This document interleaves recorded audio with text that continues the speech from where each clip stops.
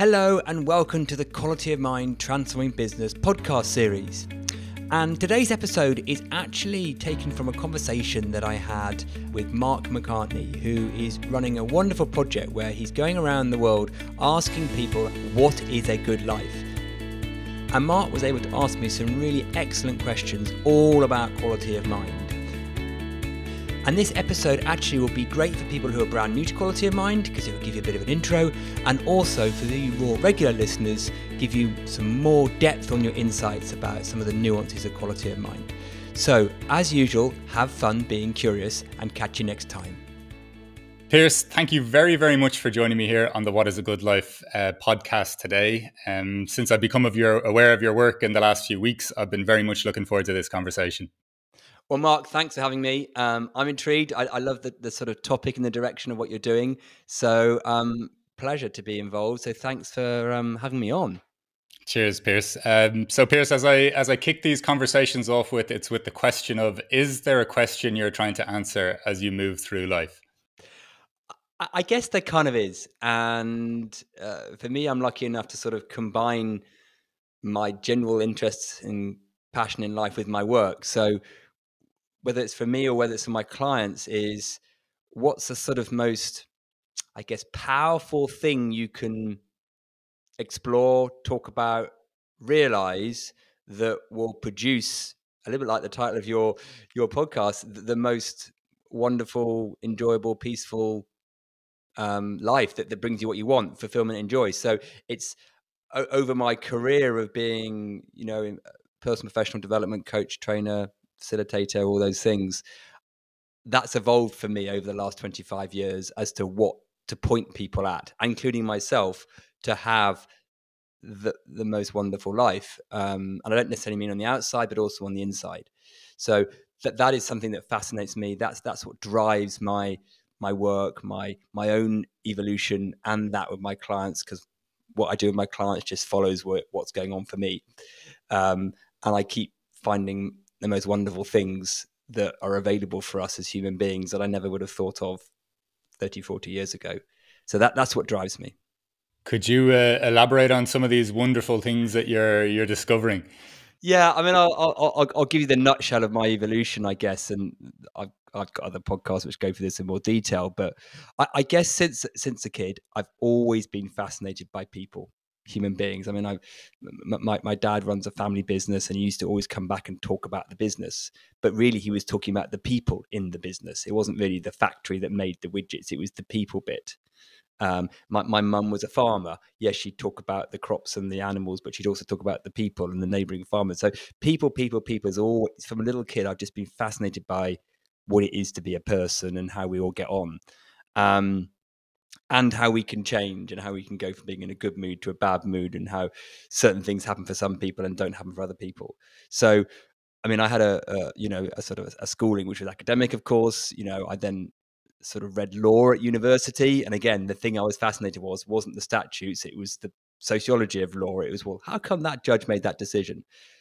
And I went into business. I went into I worked for FMCG, fast moving consumer goods, big businesses like Walker's, Crisps, and Mars Confectionery. Again, the thing I was interested in was the people.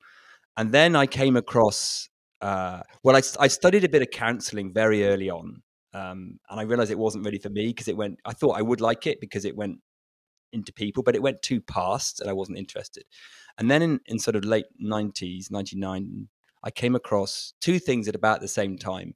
One was coaching, but not sports coaching, but person coaching, life coaching, and something called neurolinguistic programming, NLP, people like Richard Bandler, Anthony Robbins, those kind of guys. And I was like, wow, this is phenomenal, because it answers a lot of the questions I have about human performance and human well-being. And actually coaching gave me the framework to do it. And I sort of said to myself, I want to quit my job and do this. I want to be one of these coaches. And back then, 2000s, there wasn't a lot of people doing it. I mean, I set myself a little website and I was on page one Google. I mean, Google was early back then too. But, there I was, bang. Feelhappynow.co.uk. It was my first coaching thing.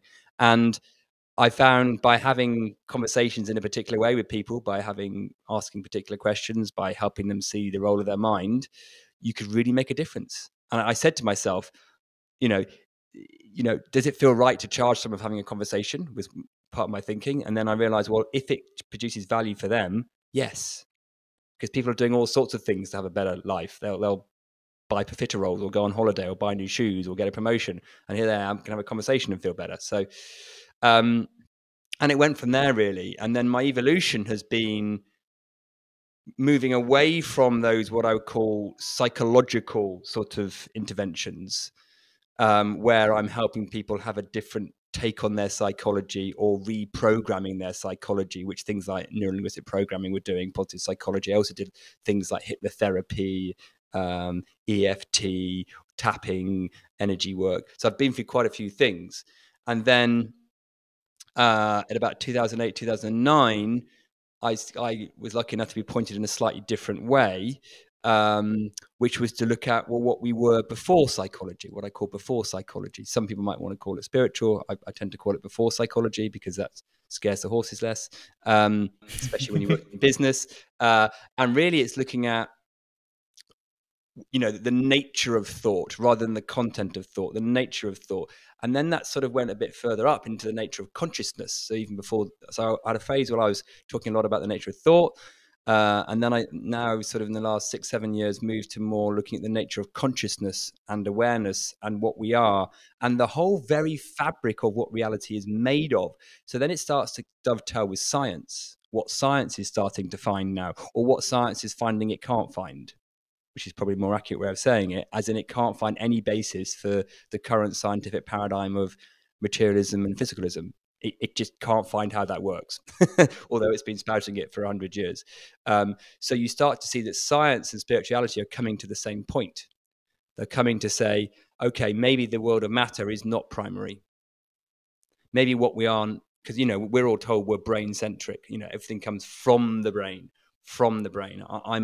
I'm an entity. I'm a body mind walking around. I'm Piers, you're Mark, and we see the world out there. There's duality. Science can't really support that anymore.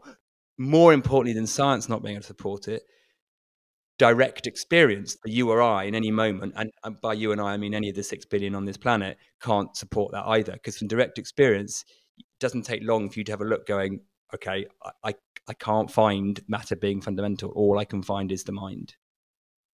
And I can't find a separate me either. So direct experience and science are starting to point to the fact that maybe materialism is an old paradigm, just like when we realized the planet kind of was round and not flat, and when we realized, we go around the sun, not the other way around. I think we're getting there. And then you could go, well, so what's that got to do with having a great life? You could go, well, surely that's a scientific or a philosophical or a religious matter. But actually the bit I love about my job is connecting that with being better at business, being a better parent, enjoying life more. So going back to your question, what's a good life? To me, you have to start right at the beginning and ask yourself the question, what are we? Whereas in the old days, possibly I would answer the what is a good life question by going, let's sort your psychology out. Yeah. And that might sort your game of life out. Now I'm going back before that and answering the question by starting somewhere quite different. That's a potted history. You might want to dive into more of that. Well, look, I don't know. You go from there, Mark. On yeah. So first of all, I love this. Even just the sentiment of before psychology. I don't know if it feels like a very free and open place, or you know what I mean. Like where there's lots of directions that a human can go from that perspective. Just intrigued. What led you, or what was the jumping off point for you in terms of, okay, look, I'm doing this NLP stuff. I'm looking at things from a psychology point of view. What was the point that you kind of, I don't know, that you ran out of road with that investigation? Yeah. It was really someone I'd been done a lot of training and mentoring with, a guy called Michael Neal, who was a big NLPer. He kind of showed me there was something else. Now, I took a lot of convincing because remember, I'd had 10 years of doing it the other way. Yeah. So they're always the hardest converts, right? Someone who's put their kind of identity and their trade in a particular way, and then to go, well, that's kind of backwards. So intellectually, I heard what was going on, and I thought, yeah, no, I think I'm okay with what I'm doing. And it wasn't till the sort of penny dropped, realized when I saw it. And I remember a very clear moment when I was starting to talk more in that way, before Psychology Way. And then I remember I was running an NLP course. There used to be 8-day courses over 3 modules. And I remember I was on sort of day 2 or 3, and we were with a group, and I just stopped and I said, guys, I've got to tell you something else. Right. So I've been telling them all about, how to manipulate psychology, and not manipulate, but change psychology and change neural pathways. I said, I want to tell you about something else. And then I just went off on one for about 2 or 3 hours. And after that, they went, wow, that's different. And I went, okay, I'm ready now, because my mouth can't say the other stuff anymore. Yeah. You find yourself just saying it different. You don't really mean to. It wasn't like I'd planned to do that. So I realized that I'd had a realization, and now I saw it differently. And then once it's almost like a valve. You kind of see it. I mean, in spiritual language, you call it slightly waking up. There's that awakening. I mean, that phrase can be very, ooh. Yeah. It's as ordinary as you like. But that's sort of what happened to me. And once you've done that, it's kind of hard to do the old stuff again, because I just saw it. And I was like, why did I not see that before? So the question I'm often asking myself is, how did I not see that before? I mean, I must have asked myself that question 1,000 times. How did I not see that? Because once you see it, I think it goes from invisible to subtle to obvious. And then all different aspects are going from invisible to subtle to obvious. Yeah. And look, I don't know where I'm in my investigation at the moment, right? Like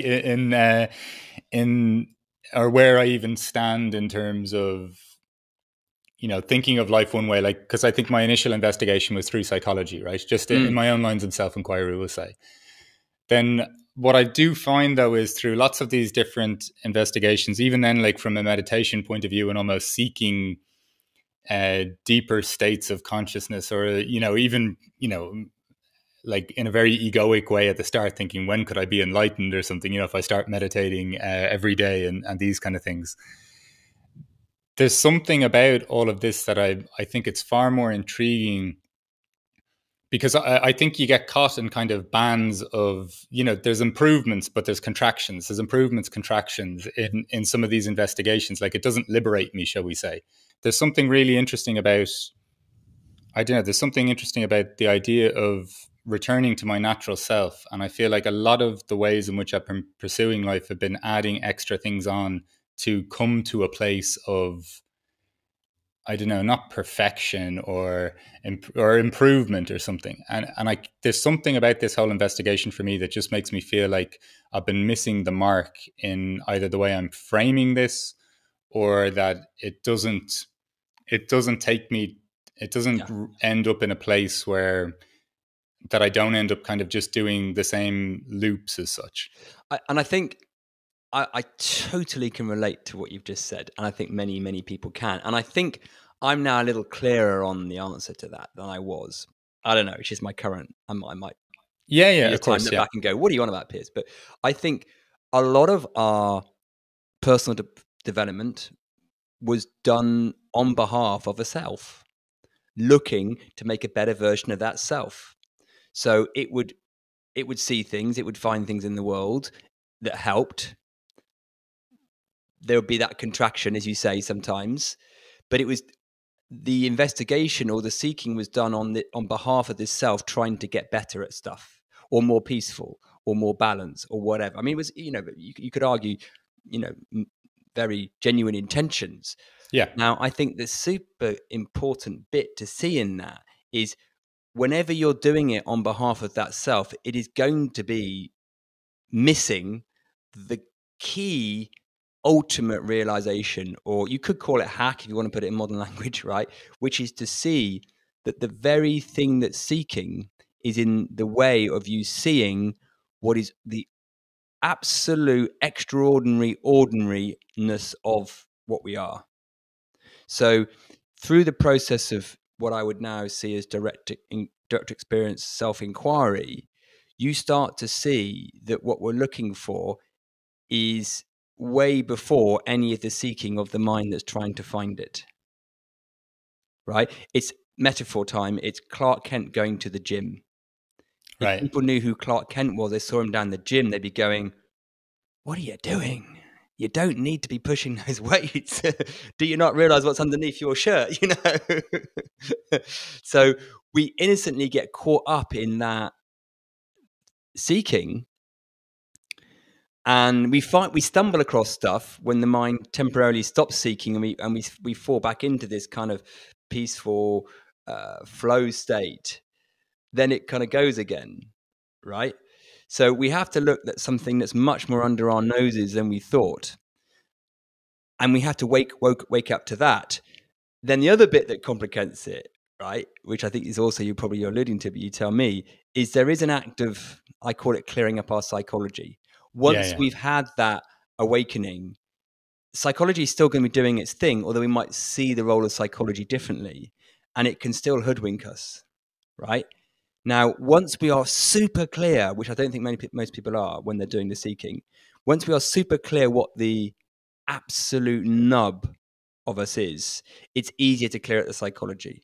And it comes back to there only really being, this is how I see it at this moment, one movement. And that is, in any moment, am I heading further into my psychology, into my self-identification, into duality, into my narrative, into my meaning, or am I coming back up, taking it back to see what the self truly is? And I mean, when I'm saying taking it back, it's actually going back further than most people realize. Most people go back to, or me, self, the observer. I'm saying go back before then to see that what we are is the very essence of an activity of consciousness. We are the very space. We're the thing before the observers come in.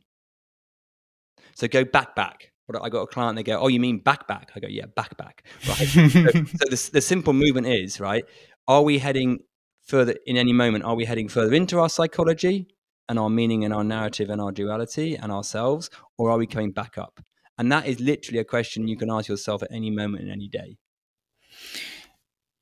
There's something really fascinating, though, I think, because if we look at even some of the end states or end goals that maybe people are pursuing through different modalities, like even if you say God or something like this, and I'm not saying something exists or doesn't exist, I'm saying we're comfortable kind of saying, and people could be comfortable saying we all come from God, or God is in everything, right? So to some extent we could all be one with God in almost like in an enlightened state, maybe through spirituality. And once again, I'm playing a bit loose with words here, but your ego would dissolve, to some, like, loosely framing that you could kind of transcend beyond your ego. And then even in a quantum physics space, like I love the work of David Bohm and kind of looking at, just this one his paper on hidden variables, and something exists below all this. And what we're seeing out here is just almost projections of what's going on in this one body of consciousness, the kind of stuff that he does with Krishnamurti as well. Like so what you're saying, the words that you're using, although in some ways this can be almost, a bit like the way you say, like, in some of your material, like the space before thought, or the before psychology, behind the eye. I know that but what you're talking about with words is quite it coincides, or it aligns with a lot of my own separate investigations into what the nature of things are. Well, I guess I've tried in my own little way to make accessible, codify, and democratize all of these things that mystics over time have been pointing to, right? But make it relevant for today's society, and particularly even today's business world, which is where the phrase quality of mind came from, right? And that's a wrapper. That's not where the end, it's not where the action's at. But to try and make it feel really available for people, democratize it, open source it, and to see that anyone can see what maybe people have thought, oh, well, that's a spiritual thing. I need 20 years of meditating on a hilltop to get that. No, you just need to see it for yourself and to get behind the words. So the words are very tricky because they're always sending people off into rabbit holes, aren't they? But I think, and it's so surprising. Well, maybe it's not surprising actually, but it's lovely when you talk to people and in their own language, they're sort of pointing what you're on about, and they're like, oh yeah, you sort of oh yeah, that's like you've just gone, yeah, I can see what you're on about, you know. So, but I think that the one thing is to try and simplify it for people. There's a lot of complication in the seeking world. There's a lot of complication, and there's people making concessions about things, teachers you want to call them, or guides, and not flagging the concession. So in order to make it accessible, you know, they dilute it. And they don't need to, you know, if they're boiling it back to simplicity, or if they do need to add something in to make it more accessible, then flag that. Yeah. So, you know, I would sort of technically, you know, I would follow the direct path or the pathless path, because not because I'm trying to be profounder than anyone else, but just because I think that makes it actually simpler. But people need to get over the self's mind desire to complicate that. Completely, and even the self's clinging, like, because you know, when I mentioned even the idea of like in a spiritual sense of enlightenment, it's almost like we're okay with dissolving into one once we have become enlightened, once I have become enlightened. And you know, this is, I'm even saying this through my own kind of perception of it, you know, like there's almost like this one point where we're okay to let go of the self once the self has proved its specialness, you know. And even when I think of how I can kind of catch myself, because I've read a number of years ago, I read, is it Douglas Harding's book on having no head? Yes. And I'm not saying all of this stuff is what aligns perfectly with what you're saying, but there's certain things where I think so often I see this, and I've had experiences even recently where I'm like, oh my, like really, I think kind of experiences of seeing something in terms of where my awareness doesn't end. Awareness doesn't end at the extremities of my being, and kind of noticing something which I hadn't seen so fully in the face before, and still trying to almost adjust my language in the not trying to adjust my language, but not a bit like what you were talking about with the NLP course. I'm not as comfortable in the language that I've been using over the last month or so. Yeah, well, I think I use the phrase, we're always halfway up an infinite invisible ladder on this, right? Now the self would go, let me get to the top, right? Well, no, it's infinite. You can't get to the top. So, and it's sometimes like, there's something I feel like, you know, where I would say it's like, there's like a realization percolating. You know, there's something you're seeing, and your words haven't caught up yet. So when you express it to someone else, you're like, no, that's not quite it. So the words will catch up. And that's what I mean by the invisible to subtle to obvious. Once it's obvious, you can usually talk about it. When it's in that kind of subtle phase, you're like, it's sort of this, it's sort of that. And then the words get very difficult. So I think to boil it back, you know, for people to experience this, so it doesn't go all kind of like vague and whatever, it's to sort of see that the human being is, you know, I talk about one of our biggest superpowers is the capacity for realization, right? And that is for us to see something new about either the world itself, or even more important, you know, the world we live in, but also more importantly about what we are, you know. And if we know that capacity for realization is there, we know that there's a sort of inbuilt direction to, I'm going to say the word evolve without judgment, you know, evolve into this understanding, awaken, if you want to use the spiritual language. And that is a natural attribute of the system. If, and this does seem to be the if for me, if we kind of get out of the way of it and point ourselves into this direction of inquiry, and the way I think we naturally can do that is just by removing a lot of the distraction that we do with our minds. So, you know, I think we're addicts. We're addicts in today's society, and I don't just mean to our phones or to alcohol or whatever. We're addicted to thinking about the self, about us. We're addicted to thinking, full stop. So we use the faculty of thought in the wrong way. We avoid actually seeing what we are before that by getting very fascinated by the content of our psychologies and thinking, and we know what, you know, rather than looking at the bit before. Now, the bit before, it looks like there's nothing there. You're like, well, why would I look there? There's nothing there. It's boring. It's just, oh, yeah, I tried to do that inquiry thing. It's just boring. Nothing happened. I was like, well, that's kind of the point. But you're asking the wrong questions. There isn't going to be anything there to see. There's no Netflix playing there, right? But there's something more important than that. And it doesn't take long for people to see it through direct inquiry, maybe a few goes, but it's unconventional. And then you start to see there's a whole essence of what we are before our psychology. And it doesn't take long for us to realize that there's value there.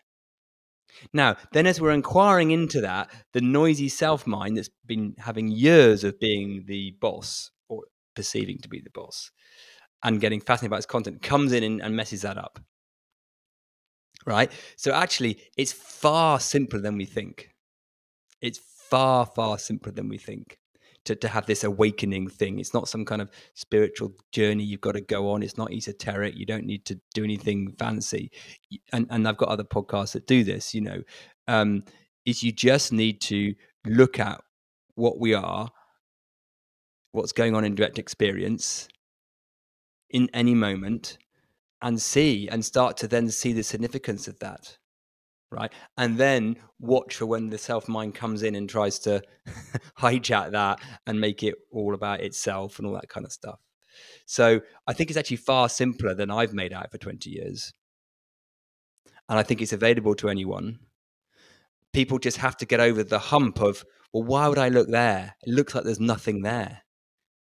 It'd be like looking into the sky, not seeing the sky, stars, and then pointing the telescope up there. They go, well, let's point at the telescope where the stars are. And you're going, no, there's actually something to see that you can't see yet, but it will emerge. No, I want to point to where all the action is. Don't point to where. So do you see what I mean? We kind of try and fix our psychology from inside our psychology, and we're saying, no, there's another bit to see. But you have to tread there differently. The way you navigate that is differently to when you're navigating within your psychology. And when you mentioned earlier this idea of you tried counseling for a period of time and then you felt it was, I think, did you say, correct me if I'm wrong, you said it's too much in the past or something to do with that? Can you kind of elaborate even on that sense of the realization you made there? Yeah, I think, if I look at it back now, I studied it for a bit and I thought, even back then in my unenlightened self, or maybe I was enlightened, we all are, I suppose, I was like, how's this helpful? It's interesting to dig around in your past. It's not useful.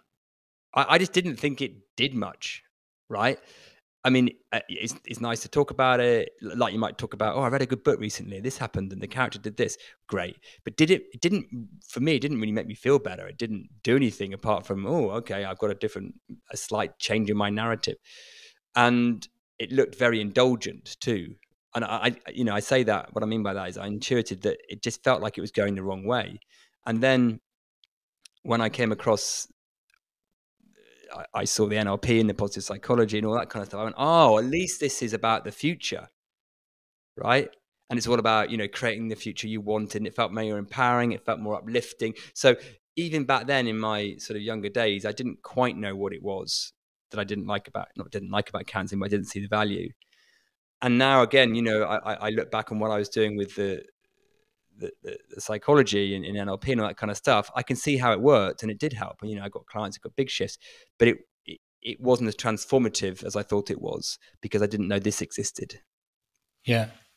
So, and just a question that's coming up for me then is, what is, because if you're saying just like, okay, the going back into the past, it didn't seem like it created much of a transformation. The NLP, I can understand what you're saying, just even in terms of programming and people approaching things in different situations or from different perspectives. But then what do you kind of see? And this is a very wide question, so go wherever you want with it. Yeah.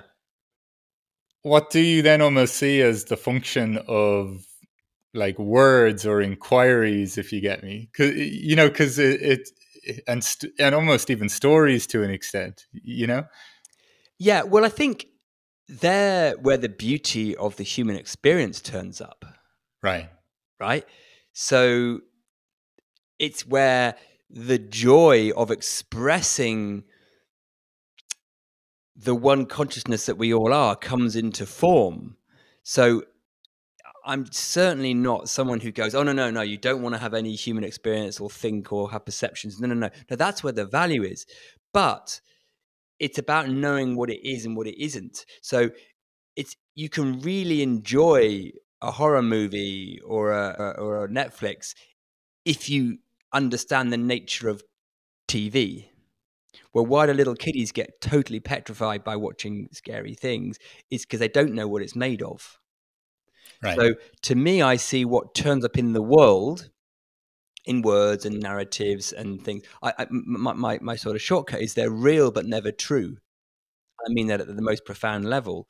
And once you know that, gosh, you can enjoy them for their highs and lows. And I'm doing sort of quotation marks for people on the podcast, because the highs and lows will only look like that compared to our narrative, right? But that's the point of being alive, is to be the expression of consciousness that comes into form. And when you do that, as it might sound a bit trite or a bit esoteric, when you do that as consciousness, when you do that knowing you are just nature doing its thing, as opposed to a separate self that's seeking or striving or trying to protect itself in the world, it's very different. So the same activity can come from almost two places. It can either come from the self-seeking and protecting, or it can come as just an expression of consciousness into the world with beauty, love, and care or compassion. So the same thing. So running a business, doing sport, being in a relationship can almost come from one or two places. Now that's slightly generalized and kind of boxed in, but does that make any sense? No, absolutely. And then the thing I'm just intrigued about from your perspective then is, like, how do you kind of experience the highs and the lows? Like, so for example, I have from my own experience and my own practices and different things, I think when I can hold as much as possible in awareness, I don't take things as personally, because there's so many things simultaneously going on, even just in terms of my emotion, even the weather of my emotions, the activity in my mind. The more I hold it in awareness, the less personal these points are, the less I'm fixated on one point. So it's not as acute, even as in terms of a high or a low, but it's held there. You're still a human being, right? Who is experiencing the range of emotions. So it's almost like, how would you describe it? Like, are you still feeling the quality or the impact or the quality of the emotion, but not the impact of it? Or, I know these things are hard to explain in words, yes. But how would you kind of even point to that? I would agree with that. I think I feel more now than I ever did. Yeah. So I got quite good at managing my emotions, or I thought I did. I mean, you can't really do that. There's no free will of the self, but it looked like I could. And in NLP, we used to do negativity fasts, right? Avoid the negative, go to the positive, right? But that was shackling. That was trying to put an artificial high and low on. But now I will allow myself, or just surrender to feeling. So I get more human experience now. But to your point, the impact, I don't suffer from that so much. So I'll get narky with my kids. They're usually my kryptonite when they wind me up, right? So I'll get narky with them, and then it's done. So I'm more like a 2-year-old. You know, 2-year-olds have a big tantrum, blah, and then they just, oh, cool, hello, right? Done in like 1 minute. I'm more like that. So I'll still experience the world, probably more than I did. I'm less stoic than I used to be. And when I went to boarding school from quite a young age, you didn't want to show too much emotion, you get bullied. So I was quite stoic. So now I'm much more free to be the sky and have any of the weather. And that's quite joyful. And again, I'll put a bit of language around this. In my world, you can sort of have high quality of mind, anger, sadness, upset, and low quality of mind, anger, sadness, upset, right? One's coming from the self thinking it's an entity this is happening to, and one's just coming through consciousness. Yeah. So, and how, I'll come back to the thing I said, to help yourself with that, you just check in. Am I heading into my psychology when I'm feeling these, the weather getting stormy? Am I heading into my psychology, or am I coming back up? Now, when I'm coming back up to seeing what I am at my essence, I'm still going to have the appearance of sensation and perceptions and stuff. But I don't, I'm like the sky not caring what the weather is. It's like, yeah, it's happening. It's okay. But I'm not taking it personally, as you said. Yeah. I can just see it. And then it comes in without the impact, but you're still experiencing it. So actually, then you realize any emotional feeling is quite beautiful. It doesn't always look that, like, you're still a human being. Sometimes you're going to get caught out, but much more of the time you're like, okay, I'm really, really upset. And, that's okay too. What you said there, just even with your children, like that resonates 100% with the relationship I have with my wife, in that I feel like we can fight even frequently. Like we get on beautifully as well, obviously, but I mean that, but it's done. Like we don't go to bed that night, or we don't fight for hours over something. It's momentary. It arises. It's observed. It's addressed. And then it's kind of like wipe your hand, not that clinical all the time. But I don't know what it is about this. When you said it's not personal, it's almost like an observing of the melodrama of the self playing out, while the self takes responsibility. Like, I'm not going, oh, we'll just no free will here. Bypassing. No, I hear that. Yeah. But there is something, I think there's something really important about what you said there, and just in terms of you're still a human being, because I think so many people get caught in how we relate to other people, that these things get held onto for no real good reason. Yes. And I so often, like I'll get a bit narky with the kids, and I might send them a message and say, oh, I'm really sorry. Dad didn't mean to do that. Daddy didn't mean to do that. And they go, I know, we know, it's cool. Like, what are you apologizing for? Of course it's fine. I know you love me. And it's just, I was an idiot too, kind of thing. Right. Yeah. So it's done, right? It's absolutely done. You see it in nature. You'll see chimps throwing sticks at each other, right? It's just, it's part of what we do, right? Yeah. Especially when you love someone, you're going to care. Yeah. Right. So it's bound to be like that. And we just need to see that for what it is. It's funny when you say nature there, because when I lived in Peru for a year before coming to Berlin, I'd see dogs fight all the time. And you could see them actually getting into it a little bit viciously at times, but then they could still just sit beside each other, whereas if I was putting a human interpretation of that event, I would think they'd have to be separated for a long time. There'd almost have to be mediation in between them, but yet they're just kind of sitting there afterwards and maybe even playing a bit again.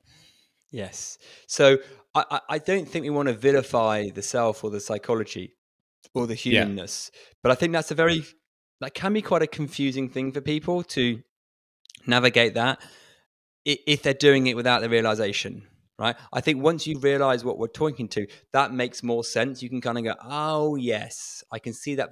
Whereas if you try and navigate that on manual mode, that's tricky, because the self's trying to do it to the self, and it doesn't really work.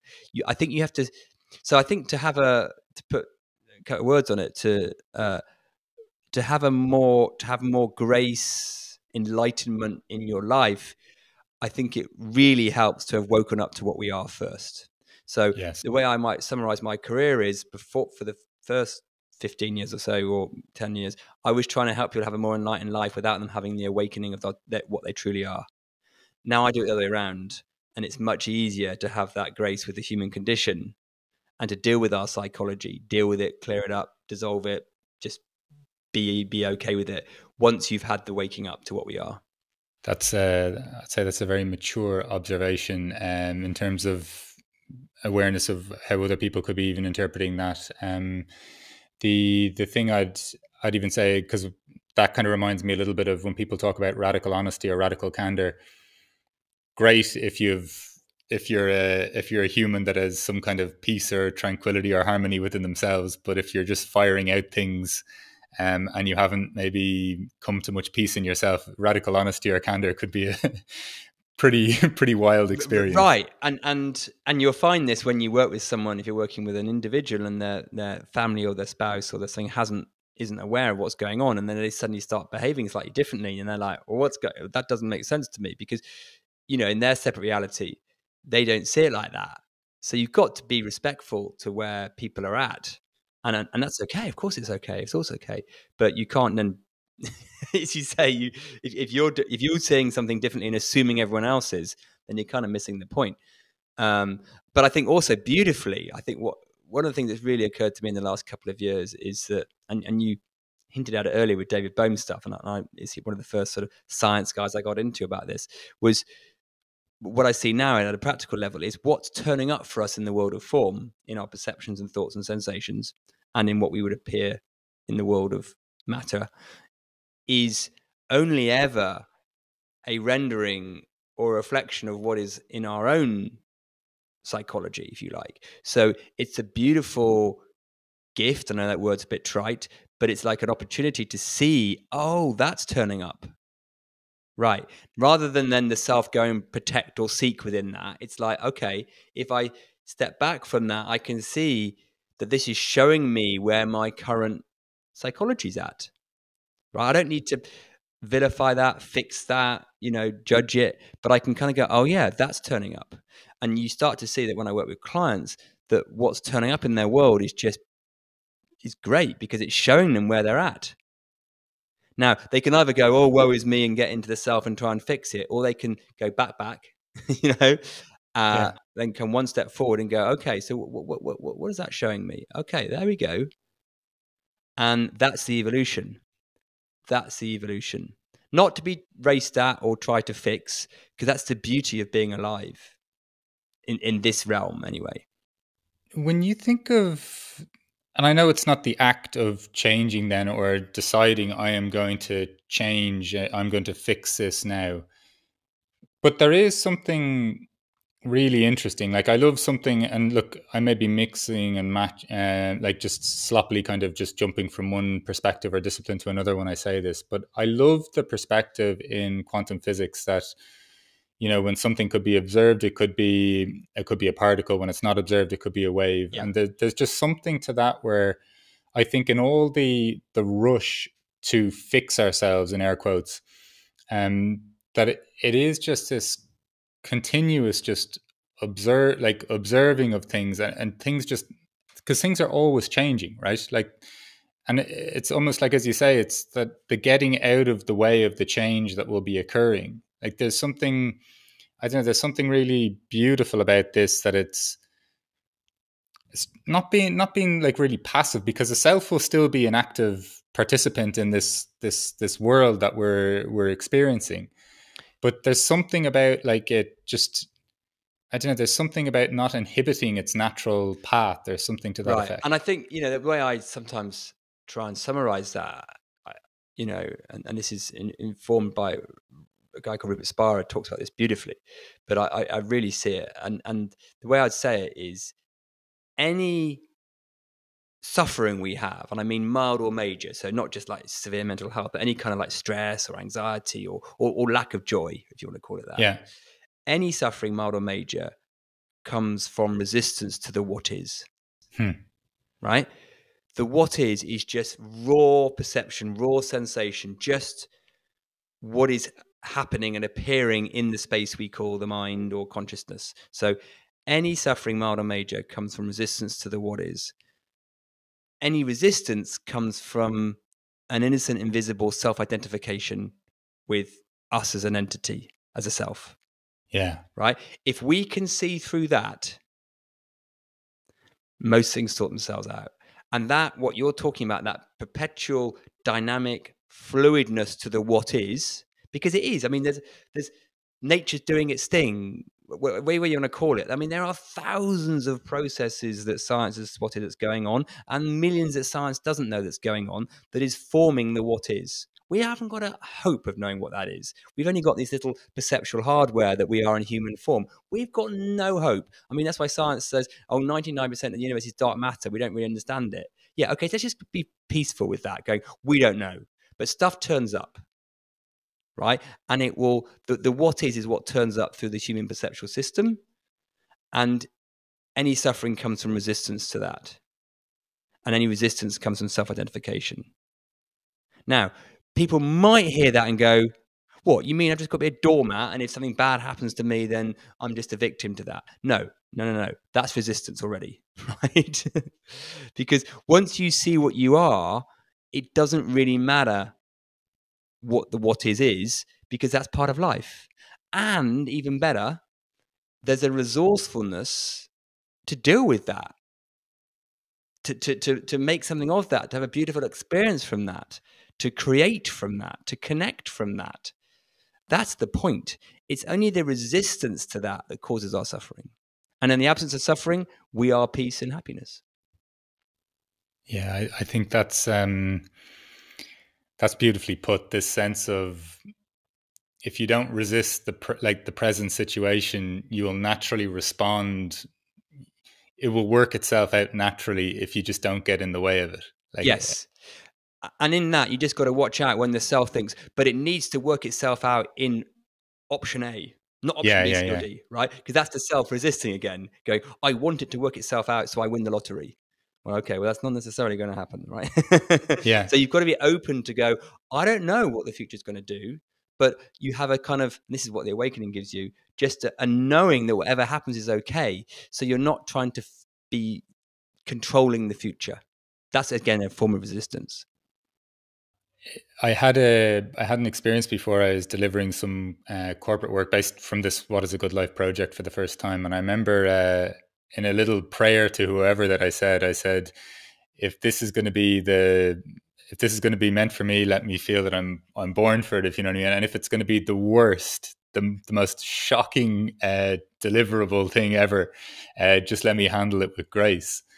And I think that's like what you're saying there, and just even how I'm thinking about life, because just what you said there as well, you pointed it out so clearly. When you think of all the things that contribute to anything happening at any given moment, our ability to control that is like just, you know, like it pales almost in like nothing. Even if you did, let's just say, even if you said, I absolutely have free will. I'm even just talking about from an environmental point of view, everything that's happened before us, atoms not existing until 300,000 years after the Big Bang, all of these things coming to this very moment. Even if I had absolute control and volition over my own actions, thoughts, emotions, I would still have very little control over what's happening.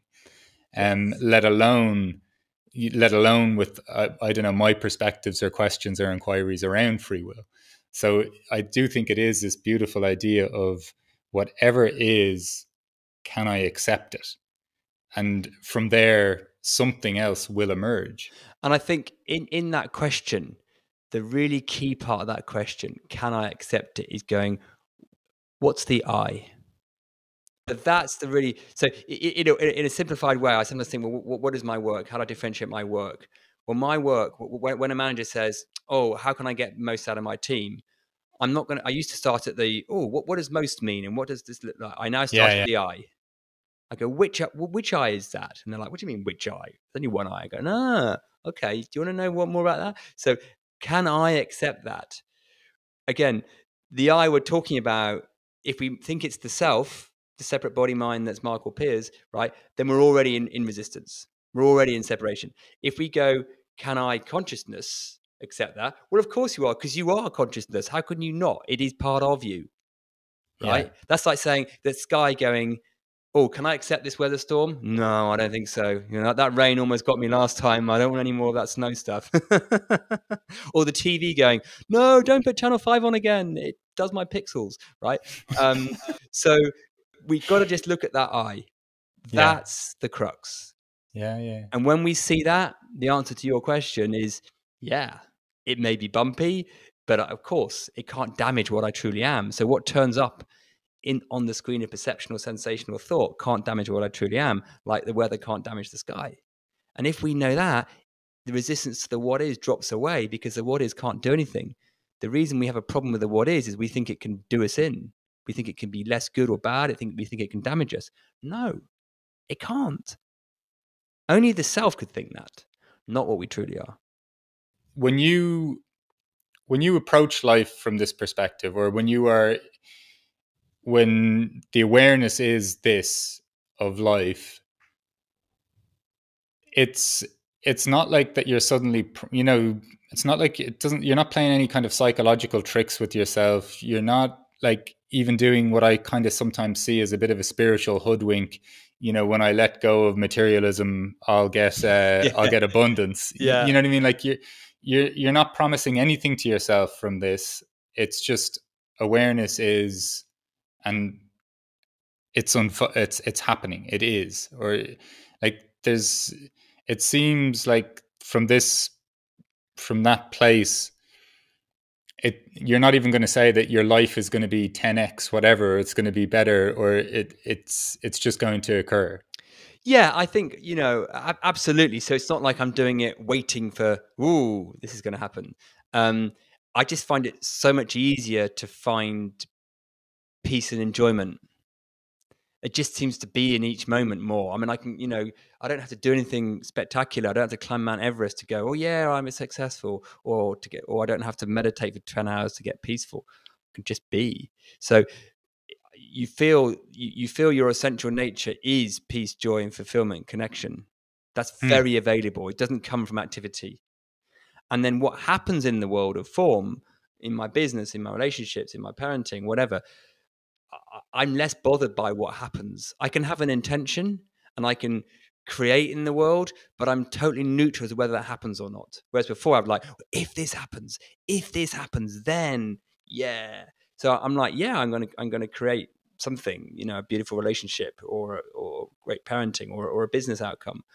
But I'm coming at that with a neutral. So there's a positive intention, but it's totally neutral at the same time, which sounds like a contradiction. It's not, because I'm sailing more than rowing, to use the metaphor, right? And gosh, rowing's hard work, but it's what a lot of us does. It's what the rat race is about. And sailing's like, well, okay, the wind's blowing me. Okay, we're going here. Fine. Do I want to tack and try and go the other way? No. Let's see where it goes. Sometimes you can get disappointed the wind's not strong enough. Well, that's just the self going, I should be getting there quicker. But when you step back and you see what, you were talking earlier about, the physics of it all, quantum entanglement, conscious entanglement, you start to see, wow, how things manifest in the world is not linear. There's synchronicity and serendipity. Time's even an illusion. So a conversation we're having now could affect a conversation I had a week ago. What? How does that work? Well, I don't know how that works, and I'm not going to try. Whereas, so just to know that the universe has got your back, but not because I need it to sort me out and win the lottery, right? Not because of that, because I know I'm always going to be okay. But being open to what, so I think we just have to open up, and particularly in the business world and the Western world, we just have to open up and go, I don't know, but there's something magical that can happen. Not that I want that, I'm not being optimistic. Yeah. Come on, magical. Where's my magical? You said magical. Magical hasn't turned up yet. No, because if you do that, it's a self-seeking. Right? But when you almost turn that off, wow, cool things happen. Just serendipity. Boom. How did that happen? Don't know. That's beautiful. I think the essence of what you capture there is really there is something really, I don't know, there is such, I do believe there is such peace that comes, like whatever stage we're in, even in this inquiry or whatever it is, there's always moments, I think, of contact with this. I think there's moments of contact with this state where we get insights into whether it was through intentional inquiry or not. I think there's moments in life where we come into contact with this quality. And in those moments when you observe, well, what was a precursor to that? Often there's no rhyme or reason to it.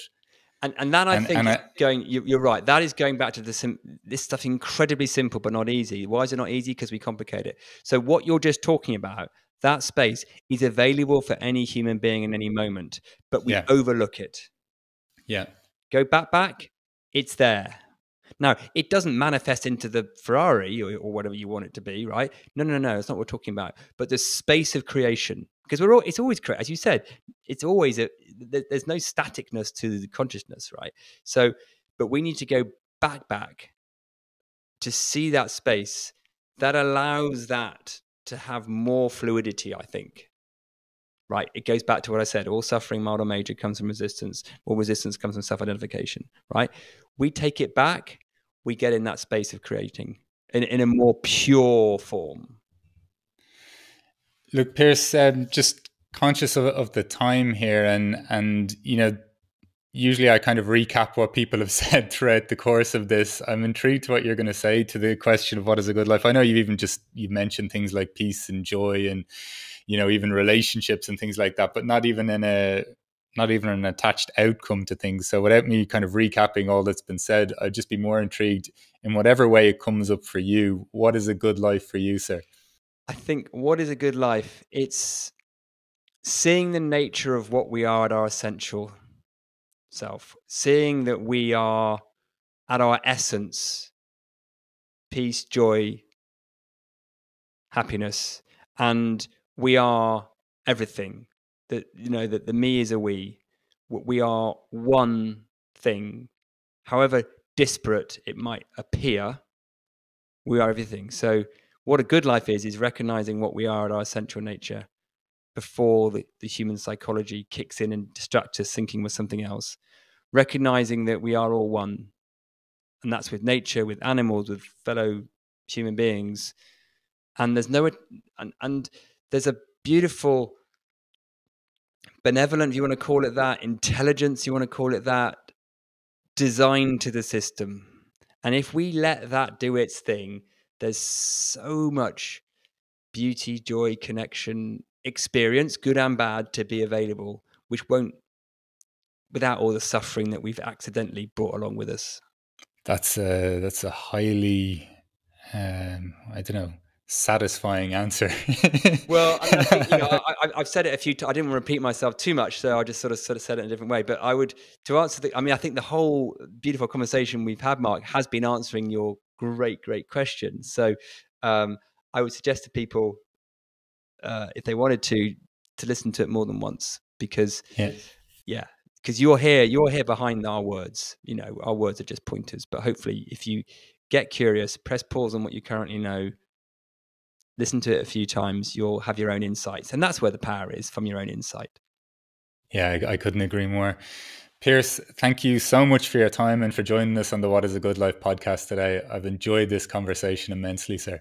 Me too. Love it. If you want to have another one, Mark, we've got more to talk about, I'm sure. So thank you so much for having me on. Really appreciate it. And wonderful projects. I wish you all the best. Thank you. If you enjoyed listening to this podcast and want to know more, check out our website at qualityofmind.biz. And also feel free to reach out and leave us a review or a comment. Until next time, have fun being curious.